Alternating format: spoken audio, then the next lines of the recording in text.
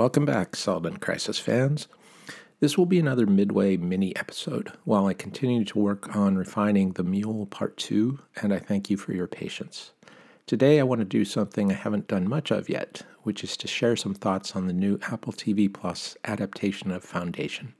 The rest of this episode was originally posted on my Patreon page. We're 3 episodes into the series, and I have to tell you, I love it. Not absolutely everything about it, and I do have some concerns both for the integrity of the storyline going forward and for the chances that it will ultimately fail to build a sustained viewership. It turns out that those are competing concerns, and I think they are threading the needle about as well as can be expected so far. It's a hugely challenging proposition to pull this off. One of my collaborators on Seldon Crisis, the podcast, my sound and video designer, Jeremy McKinnon, who also happens to be my son, phrased it something like this.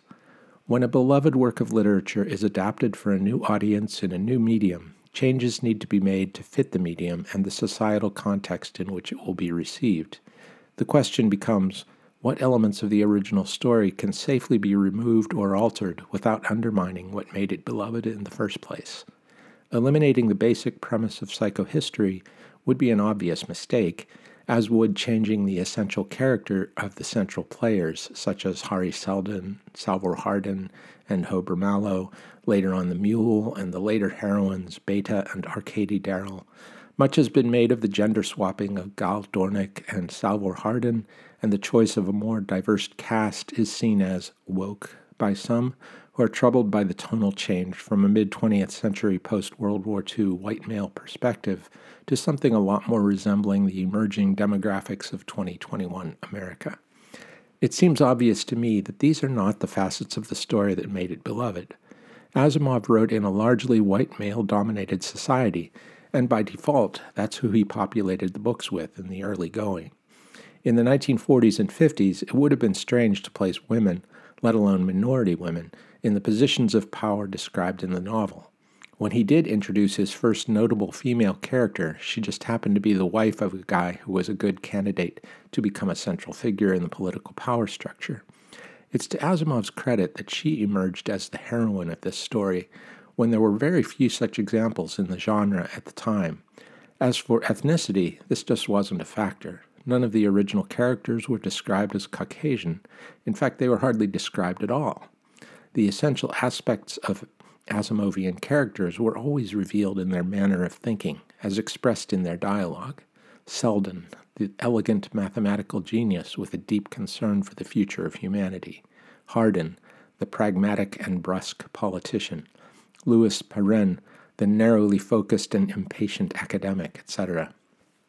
Showrunner David Goyer identified one minor character in the first chapter, a young male PhD from an off-world planet named Gal Dornick, who serves as a witness to the central events of the initial chapter, and thereafter disappears completely from the story, and changed a him to her, and elevated her to a central figure in the drama. I see no problems with this at all. The other big flip is Salvor Hardin, and this one causes more concern for some, because it's hard for many, even today, to imagine a woman holding her own in the power dynamics of a society like that of early Terminus. I think the show does a great service in encouraging us to update such thinking. There's a third gender swap, in a way, that of the character Eto Demerzel, one who is introduced as a male prime minister, but eventually proves to not actually have a gender, as the character turns out to be an artificially constructed entity, a robot. This can only really be considered a half a gender swap at best. It becomes helpful at this point to think about the essential themes of the story that can't be changed for it to retain its beloved character. The first is obviously psychohistory and the principles that underlie it. This is where the show could still go off the rails. The basic principles to which I refer is how psychohistory is supposed to work.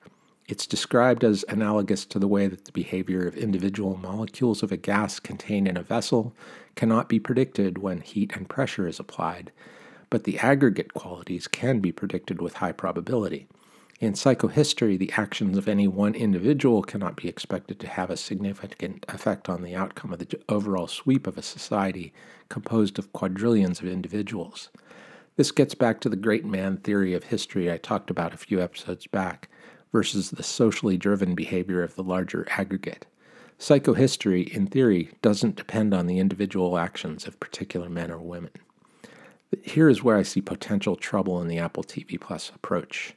Audiences typically enjoy and are attracted to particular heroes or heroines in their dramas, particularly in the age of comic book superheroes made into blockbuster movies that pack the theaters for a presumably endless franchise of improbable heroics against nefarious dark forces. Goyer's team can be expected to be highly tempted to find such heroes in the cast that the audience can latch onto. Could they be setting up Salvor Hardin to be much more than the highly capable leader he is in the books, but to instead be a special individual, some kind of superhero? From the very beginning, we are told that Salvor is the only person who can approach the vault unharmed. I really want there to be a rational explanation for this, and not to find out that Hardin is somehow supernatural, as that would go against the core premise of psychohistory. There's one scene in episode 3 that gives me hope.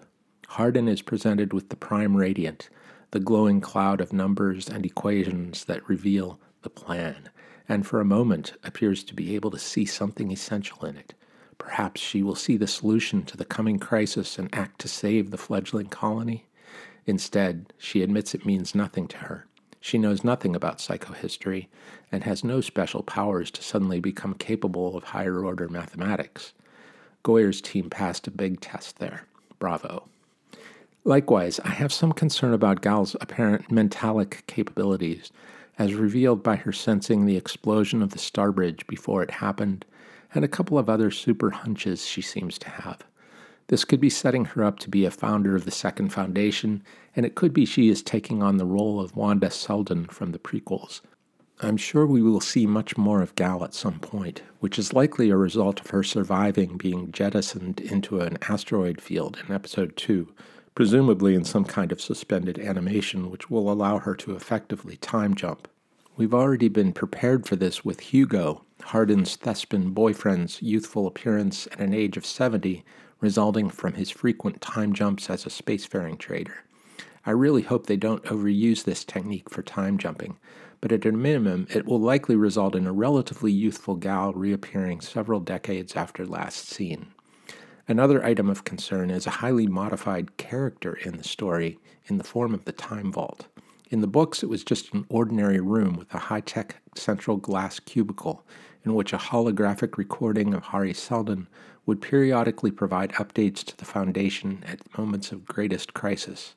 When I read this in my youth, I reveled in the excitement of these appearances. It didn't require a huge amount of unexplained technology to provide this excitement. It was all about the mystery of what Seldon would reveal to the colonists. Often this precipitated high drama in the series, just from the ordinary words that would emanate from his recorded figure.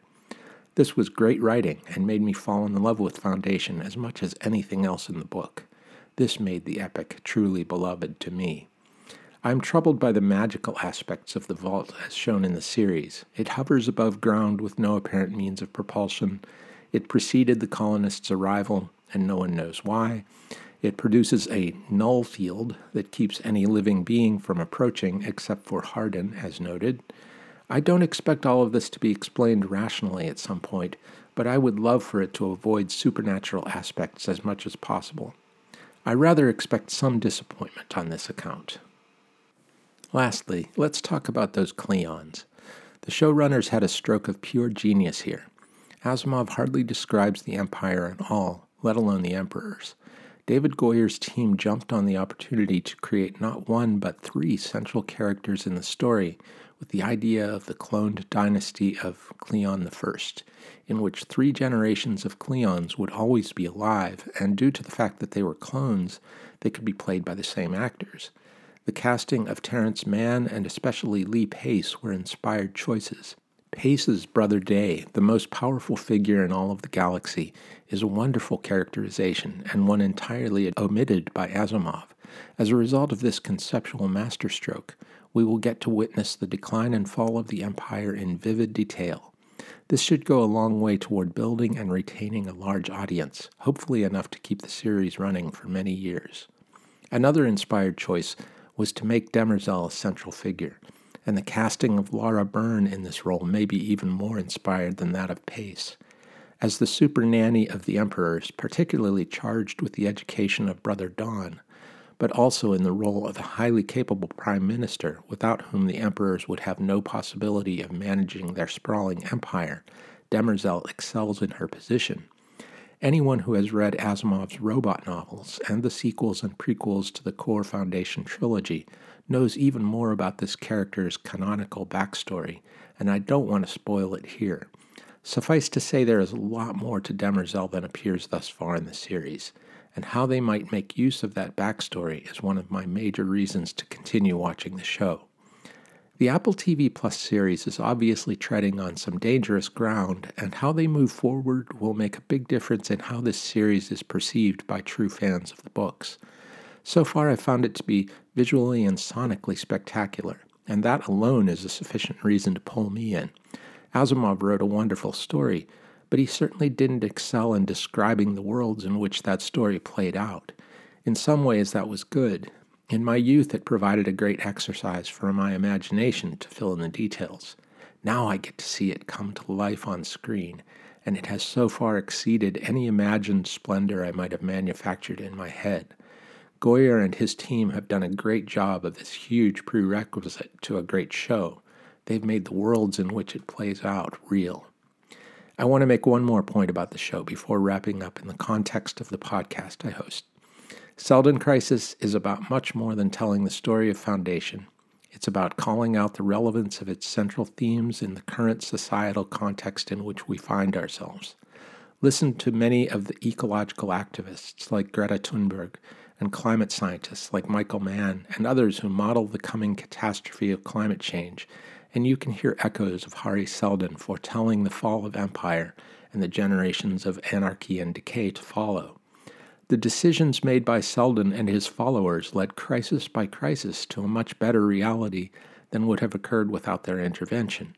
Likewise, we find ourselves in a situation in which those in power would prefer to ignore the possible futures their policies will inevitably produce, and we need to educate them of the horrors to come if they don't radically change the current direction of our society. We all have to be Hari Seldon and push our governmental representatives to set a new course forward, and we all have to be Salvor Hardin and cut through the bullshit to do the right things to solve each crisis that comes our way. David Goyer gets a lot of grief for small things about the show, gender swaps and so forth, that are fully inconsequential, and the hand-wringing criticism of which is absurd. He and the writers of forthcoming episodes will make mistakes, some of which are likely to be significant and heartrending to those of us who truly love the source material.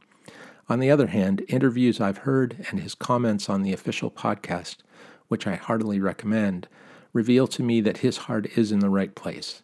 I do think he loves the story told in the books, but I also think he knows the reality of what it takes to make a successful, long-running TV show these days.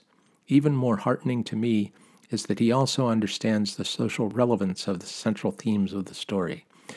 It may be that a compelling TV show that contains a powerful message that our current society needs to hear might have significant impact on public policy and become a great ally to the struggling activists out there feeling like they are trying to stand alone against an onrushing tide of sorrow and catastrophe.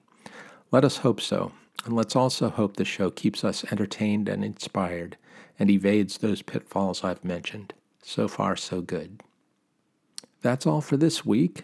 I look forward to joining you again in a couple of weeks for The Mule Part 2 on Seldon Crisis.